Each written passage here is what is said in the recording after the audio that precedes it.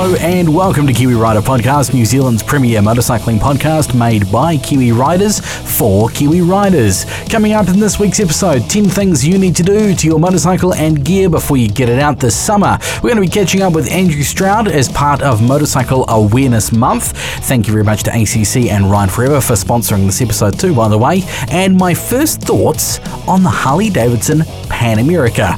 Couple of events to talk about before we dive too far into this podcast. We're celebrating 100 years of Moto Guzzi or Moto Guzzi, and the event is free for all Moto Guzzi riders. Now, this has been postponed. It was going to happen, I think, last month or early this month. It's now October 15th to 17th, right in the middle of Motorcycle Awareness Month as well. Now, the accommodation, if you already had a booking, has been transferred to the new dates. Just touch base with Lake Okatana Lodge. You can email them stay@lakeslodge.co.nz. But it is the Moto Guzzi Tiki Tour. Now, we've got two routes, about 300 k's each. One's a gravel route, one's a tarmac route, so it doesn't matter what kind of bike you ride. It'd be great to have you along. For more information about this event, Tiki Tour at kiwirider.co.nz. It's happening based out of Lake Okatana Lodge, just out of Rotorua, October 15th to 17th. More information at motonz.com. The other event is the GS Rally 2021, November 5th and 6th. It's happening north of Auckland. We've got access this year to Riverhead and Woodhill Forests. You don't have to ride a BMW to come along to this event. It's all inclusive. We'd love for you to come along on your KTM or your Suzuki or your Yamaha, whatever you ride. But it's going to be awesome. The GS Rally NZ 2021, locked and loaded for November 5th and 6th. For more information, go to Facebook, search GS Rally NZ. That's Rally with an E, R-A-L-L-Y-E. I remember asking a couple of years ago why it had an E on the end, and the closest information I could get to what sounded like truth was that it's European. So there you go. And of course, more information, as always, at motonz.com. Now, it is Motorcycle Awareness Month. There's so much happening across the month. We'll be catching up with some of New Zealand's fastest riders and, of course, some international gurus talking gear, how we can make sure our bikes are up to scratch, and, of course, make sure that we can ride another day. But we've also compiled, because it is spring, the top 10 things you need to do before you go for your next ride. Because it's spring, it means we can get out on our bikes. We don't have to worry too much about the weather. It is getting nicer, and it doesn't matter if you're the sort of rider who, only takes their pride and joy out on the sunniest of days or an all-weather, all-year-round rider. There are some basic checks that you can do to make sure that your next ride goes as well as it can do. In at number 10, you can check your tyres. We're looking for cracks, nails, screws, making sure there's a good amount of tread and obviously no damage to the tyre. If you see any cord showing through the rubber, it's not a good day to go riding. Go get some new tyres. And at number 9, while we're talking tyres, tyre pressures. When was the last time you actually checked your tyre pressures? Man, 3 or 4 PSI up or down can make all the difference to how your bike feels in a corner or, even down the motorway. Number 8, chain tension. Your motorcycle's maintenance book will have all the information on how your manufacturer recommends to check the chain tension. If you don't have it, Google it. But a nice, properly tensioned chain can make the bike feel amazing. And at number 7, WOF and Reg. Sounds silly, but it's easy to overlook the fact that our bike's rego may have expired 3 weeks ago, or possibly the WOF needs renewing. And at number 6, lights. In New Zealand, it's mandatory to have a headlight or two on while you're riding, day or night. This does mean that we have to replace our bulbs more often, and if you only ride during the day, then you may not know that your headlight has blown, so check it. While you're checking it, check your gear. That's number 5. If your riding jacket or pants has any rips, tears or holes, then it might be time to look at getting new stuff. Number 4, while you're talking about your gear, check your helmet. Helmets have a recommended lifespan. It could be 3, 4 or 5 years, or whatever your helmet's manufacturer recommends. And if yours has any dents, knocks or scrapes or dints, its expected lifespan is probably quite reduced. And at number 3, check your oil. Some motorcycles have an eyeglass low down on the side of the engine. Others have a dipstick. If you don't know, then ask a mechanic, your dealer, or just Google it. It's kind of important. Make sure you've got the right amount of oil. If you've done 7 to 10,000 K since it was last changed, might be a good idea to change it. Number 2, brakes. It's a good idea to check your brakes, visually inspect the discs and the pads. If you're up for it, remove the caliper, take out the pads and clean the brake dust out from behind the pads on the caliper as well. Before you go for a ride, make sure you do test those brakes and that they're all working in good nick. And number 1 on our top 10 list of things you need to do before you go for a ride this spring is book in for a Ride Forever course. You don't know what you don't know. No one's going to tell you that you're doing everything wrong. It's more about opening those lines of communication, exploring new ideas, sharing information. Best case scenario, you learn something. Worst case scenario, you have a day out riding with some like-minded individuals. Go to rideforever.co.nz. That's our top 10 list of things you need to do to your bike before you go for a ride this spring. Happy Motorcycle Awareness Month.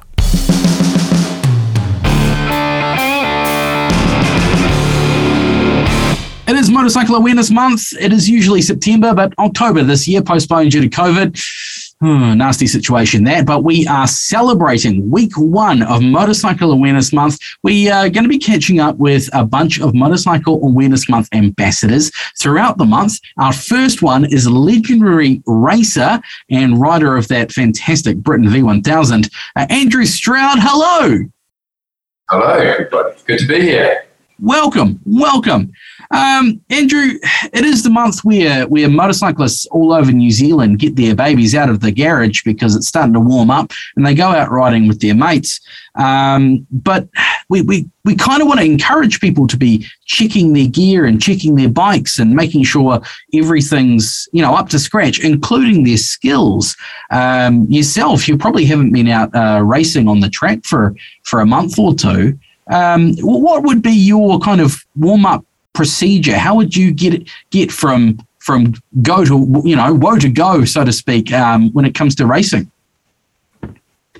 Yeah, well, it's been a little while now. I've been raced properly for a while, but I used to always notice that the first time I'd be back on the track after, say, a bit over 6 months off, maybe 6 or 8 months off, I might be 5 seconds off the pace, trying as hard as I can, and it happened every year pretty much. You forget how long it takes to get back in the groove again. And I thought, how am I ever going to get down to the old national record kind of times that we were doing? And it's a slow process. I'd have to do like 4 or 5 track days before the start of a proper race meeting, and then you got Friday practice, Saturday practice qualifying, and you just chip away at it. More and more, you lean over a little bit further, every corner, you brake it a little bit later, gas up a little bit earlier, until you just start feeling the tyres kind of moving and squirming around, and you get the feel where it's all at. But it takes a long time, it really does. So, for guys getting their bikes out of the garage for the first time in 6 or 8 months, you have to allow for that. You've got to, seriously focus and just wait for it to come to you. You don't rush in. And also the motorcycle, obviously tyre pressures go down when it sits when it's stored away. So if you're going up with 10 pounds in the front tyre, it's not a good recipe for staying on. So that's obviously one thing. Apart from the annoying things like a flat battery that might need replacing because I don't like sitting so long. Chain tension's always, something that some people overlook. Can be ready to break or fly off, and potentially they can lock up the back wheel when they break. So you pull the back of the chain on the back of the sprocket, and if it's coming out of it, it's a bit worn. It's got a tight spot. You spin the back wheel, and if it's chain's going up and down, and there's a tight spot, you kind of got to adjust it to that point. But that the chain's on the way out. Brakes, occasionally the pistons can even seize and they're rusting away in the garage, and you're going to make sure you've got brakes. And a bit of rust on the fork leg sometimes is not a good thing to go out, because the first time you hit the brakes, the little bits of rust can go and rip your fork seals up, and all of a sudden your fork seals are leaking oil, and you've got to spend a few $100s to go and get it fixed again. A bit of wet and dry sandpaper or something, just pretty fine drip would be a good thing. You mentioned it takes a couple of track days to get back into the flow before you'd even go for a race. Motorcycling, I think somebody said once, it's a lot like it's a skill that degrades over time, right? So you've got to keep doing it and keep your skills up and keep practicing to keep competitive, but also keep safe on the road. Same thing, right? It is, yeah, exactly. It's you can't allow really for one mistake. I'm riding a motorcycle, especially at the speeds I used to. It's can have catastrophic effects. Just one moment, 3 laps of reason, is that a Pink Floyd song? Something like that. But yeah, and I'd have, when the end, I had 10 children to come home to.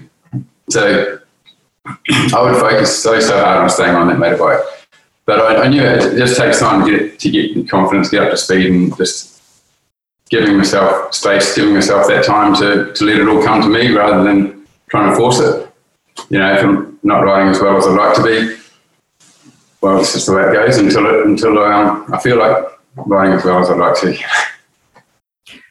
What do you do as far as gear goes? I mean, obviously, before you go out on that first track day, you're going to be checking your gear, right? You're going to be checking for nicks and scrapes and cuts and making sure your leathers are in good condition. Would you ever go out with a damaged leather or, a half a knee slider or something like that? Not really.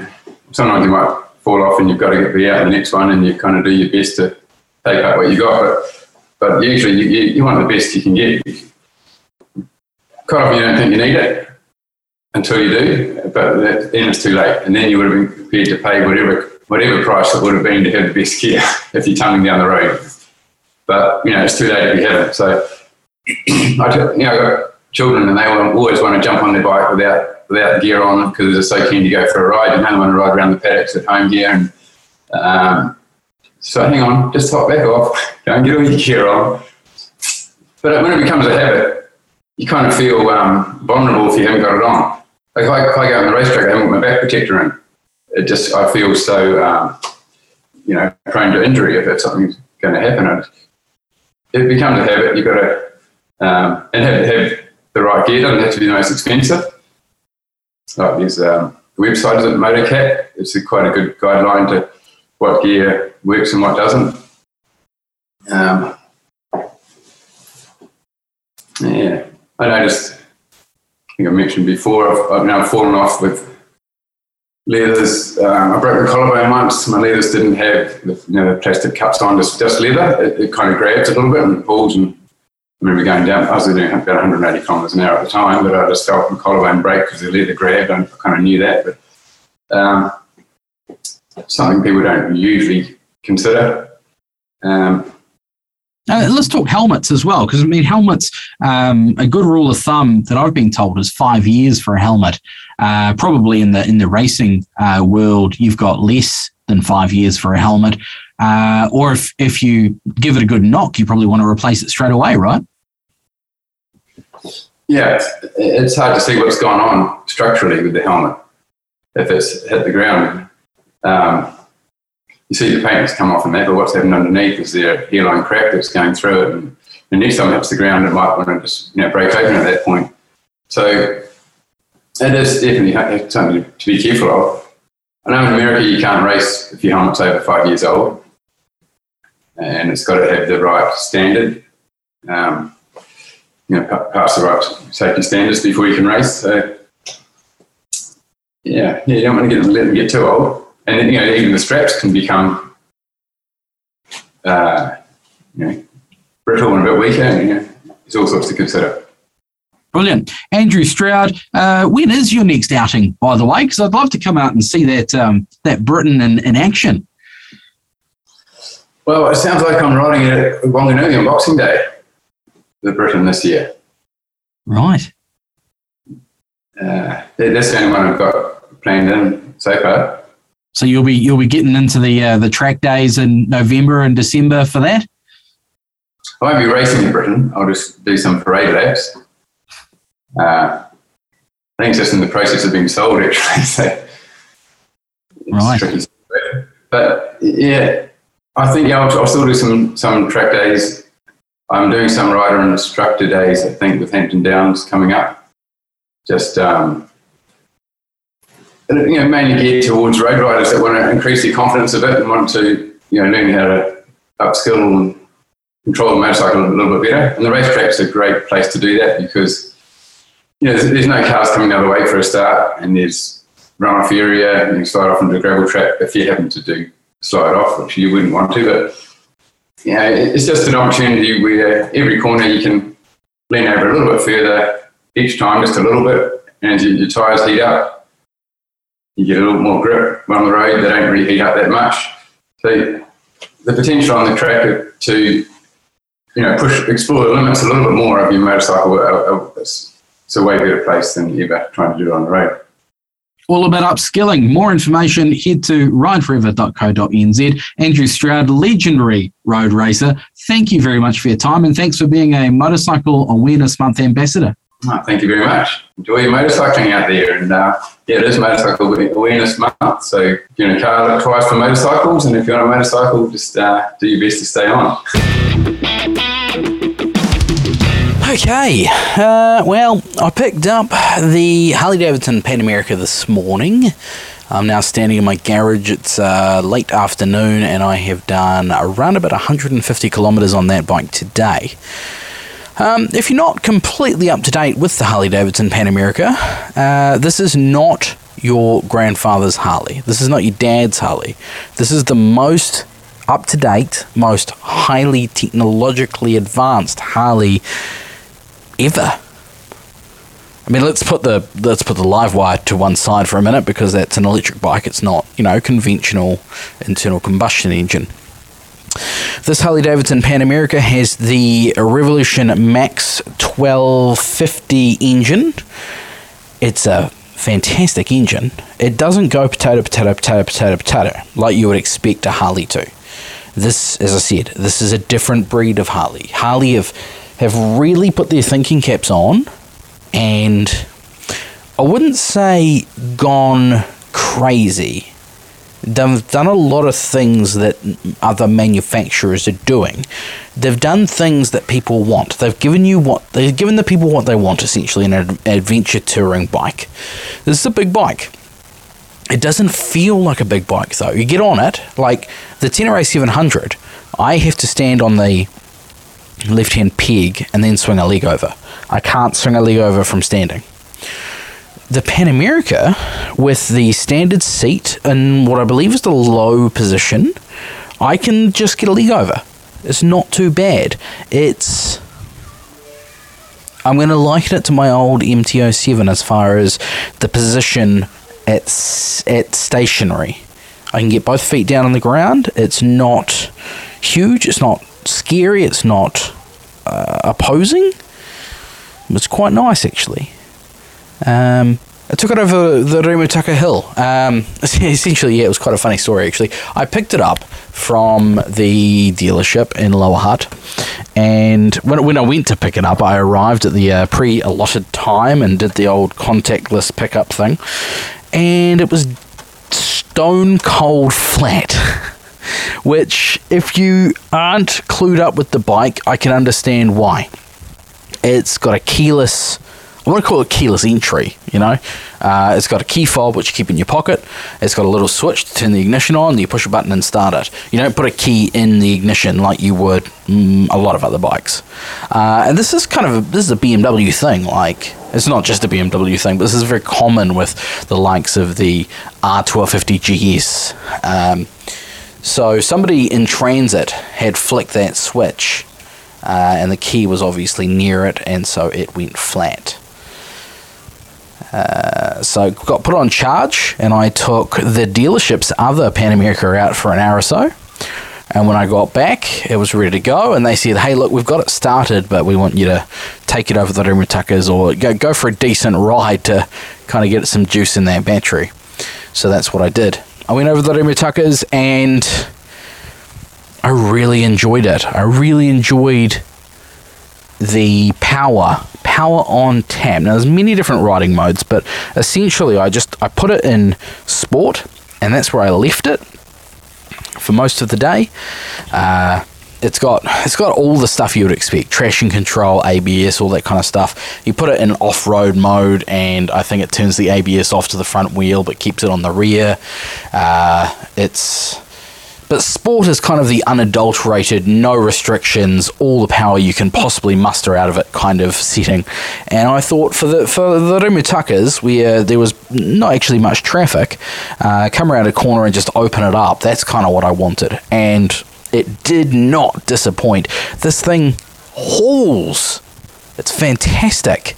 It's got a brilliant exhaust tone. It dips in nicely. It's stable in the corners. You can lean it over. You've got to get out of your head the typical Harley-Davidson cruiser thought. This is not... I mean, if it didn't have a Harley logo on it, this is so far removed from your Harley-Davidson cruisers that it might not even be a Harley-Davidson. It's a brilliant bike, but then it's still got a bit of that Harley-Davidson kind of heritage, that vibe, that Marbo behind it that is quintessentially Harley-Davidson. The first time I heard it start up, I could hear the pistons moving up and down inside the bore. I still wanted to give it. I still wanted that. I wanted to call it that Massey Ferguson kind of vibe. You know, Harley Davidsons, they're not tractors, and I don't want to. It's not a negative thing, but I still could. I got the vibe that it was, you know, a Milwaukee-built American beast of a bike. If that makes any sense whatsoever. So the one I've got is the top of the Monty, the high spec one. It's got the electronic suspension. It's got you come to a stop and it squats down a little bit so you can touch the ground. It's brilliant. You can adjust pretty much everything electronically. I thought it had a heated seat actually riding around town this afternoon. I don't think it does. It's just when you get a bit of heat in the engine and the fan kicks on, it kind of pushes all that heat out kind of under your bum, and I could feel it, and it wasn't a bad thing. I was quite toasty. I mean, I probably need to take the winter liner out of my pants and jacket, but it's got some gorgeous little flourishes and little bits and pieces as well. It's got the black bars. It's got black levers, adjustable levers as well. It's got cruise control, which I'm really liking. Really enjoying the cruise control. It's got a center stand, which I've used. The kickstand is a funny little thing. Most bikes, the kickstand, the lever is underneath the left-hand peg, where on the Pan America, the lever for the kickstand is actually further forward. It's directly under the center of the engine, which is probably a foot further forward. And so you actually have to kind of go hunting for it and kind of use your heel, move it further forward than the gear lever, and kind of flick that kickstand out. It'd be easy if you were at a standstill. It'd be easy to snick it into first gear instead of get that when you're trying to get that kickstand out. That's annoying, and it took me a little bit to get my head around the indicators. I'm used to flick it left, goes left, flick it right, indicate right, and then push in to cancel. And that's what I thought this was, but it's actually not. It's got self-cancelling indicators. I'm trying to keep into the habit of cancelling it myself, because I know that after a week of riding this, I'm going to go back to my bike and I'm going to forget to cancel the indicator. So you come into a corner, you flick it left, and then you flick it left or right, and that cancels the indicator. I didn't initially get a lot of feedback from that, but I'm starting to get a bit now. I'm starting to get the hang of that. I think that was just a little thing. You know, one of those little foibles that you have to kind of get used to on a bike. Not a bad thing. What else can I talk about? There is so many buttons on the switchgear of this bike.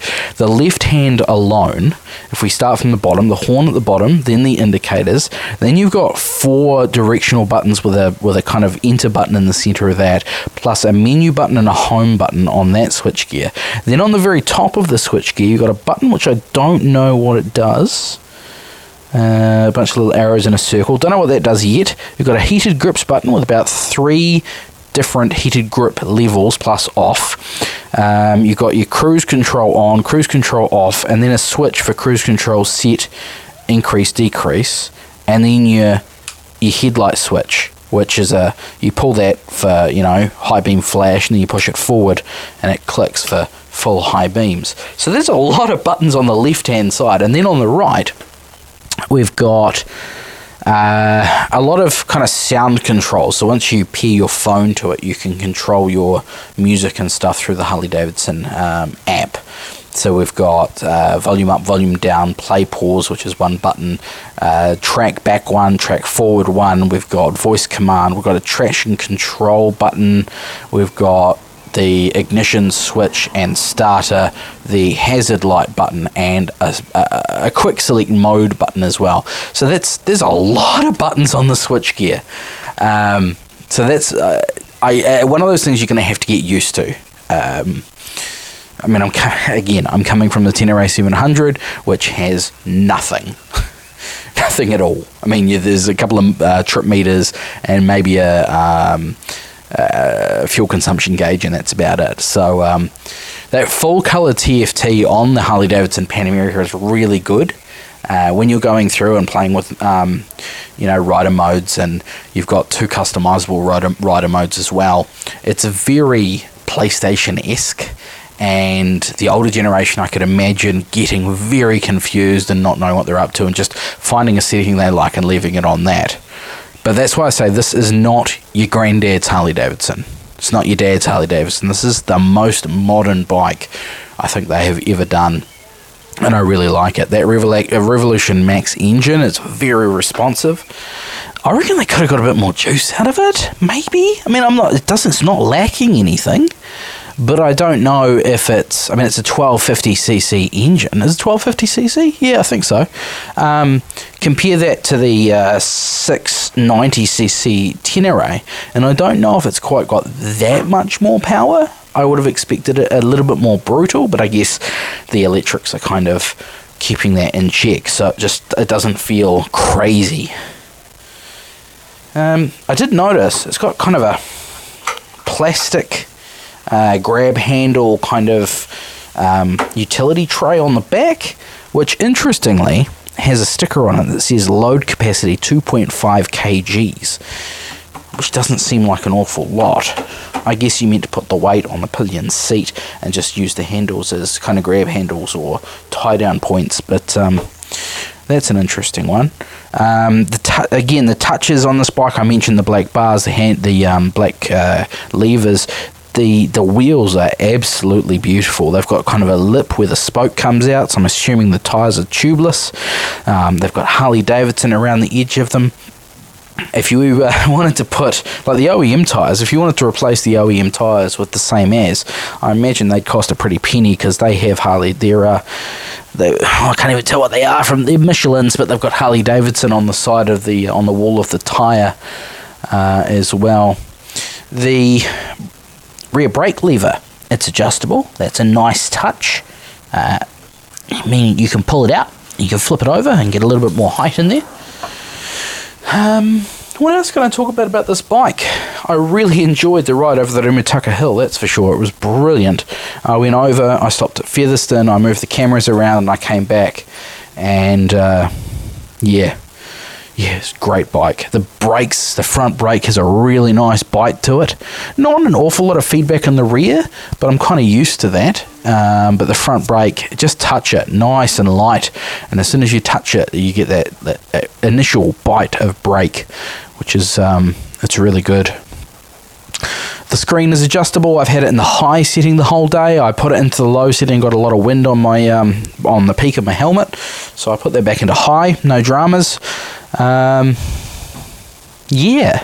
about all I've got to say about that. I'm going to ride it for a few more days and make some more content, and I'll find a few more things to talk to you about as we move on through time, I guess. And that about wraps up the episode. Thank you very much for listening. Happy Motorcycle Awareness Month. Of course, if you haven't caught up with that, it is Motorcycle Awareness Month. It's usually September, the first month of spring. Motorcyclists all over New Zealand, they get their bikes out of the garage, they go riding with their mates, and unfortunately, occasionally things happen, and ACC see a spike in motorcycle-related accidents. So it's all about upskilling, making sure you're prepared for what's out there, and motorcycling is one of those skills that you need to do it all the time to keep the skills up and keep them new. Jump on rideforever.co.nz, do book yourself in for a Ride Forever course. Can't recommend that highly enough. You don't know what you don't know. Best case scenario, you learn something. Worst case scenario, you're going for a ride with some like-minded individuals for a day. So get in there, get into a Ride Forever course, and hopefully live to ride another day. This is Kiwi Rider Podcast. We'll be back next week. We'll be catching up with another speed demon as far as motorcycling goes, Avalon Biddle, talking about how she keeps her skills sharp, and possibly a Harley-Davidson Pan America proper review. All that and more coming up next week. This is Kiwi Rider Podcast. If you want to get hold of me, podcast@kiwirider.co.nz is the email address. We're on social media, Facebook, Instagram, and TikTok as well. Thank you very much. Love to have your feedback. Hit that like button, hit that subscribe button, leave a comment, share it with a riding buddy of yours. All that jazz. Keep the rubber side down, throttle on, and we'll catch you in 7 days' time.